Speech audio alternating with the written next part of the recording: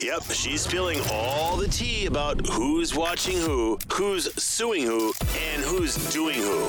In Hollywood, Teresa's tabloid trash. There is already some controversy surrounding Beyonce's brand new album, which just dropped last week. She's already removing a lyric from Renaissance after receiving some backlash. In the song Heat, she uses the word spaz, which is considered derogatory towards people with cerebral palsy. In the medical field, spastic is used to describe a disability that makes it hard for people to control their muscles. In the past, that word has been used just to describe crazy or silly.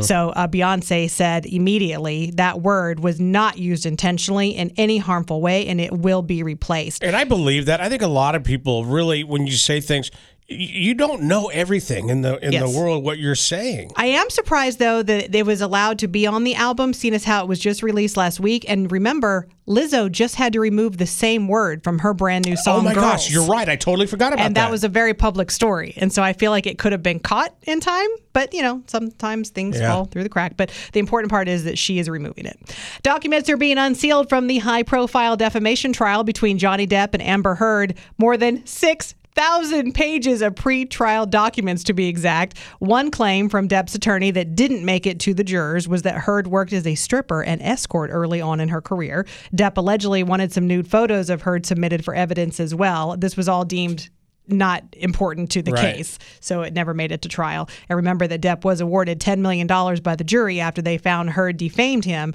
in an op-ed article she wrote about domestic violence. Well, she didn't have that kind of money, does she?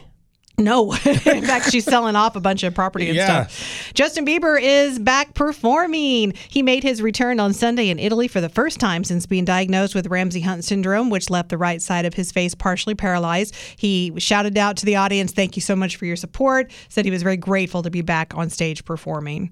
And you may remember back when Post Malone covered Brad Paisley's "I'm Gonna Miss Her," you know, the fishing song. He did it for a Matthew McConaughey virtual fundraiser last year. Well, Post just shared the video yesterday, and Brad Paisley was so impressed, he commented, "This is better than me." Well, I'm gonna miss Have you heard it before, Rocket? Yeah, I have. It's so good.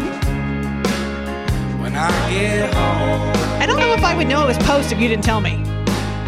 Well, you know, his roots are from Texas, so. On this lake shore, and I'm sitting in No offense, but your roots are from Texas and you don't sing like that. Could if I wanted to, sissy. I love you, bud. When I walk through that door, So good. I'm gonna miss her. I'm gonna miss her. Oh, looky there. Yeah. I've got a bite. That's your tabloid trash.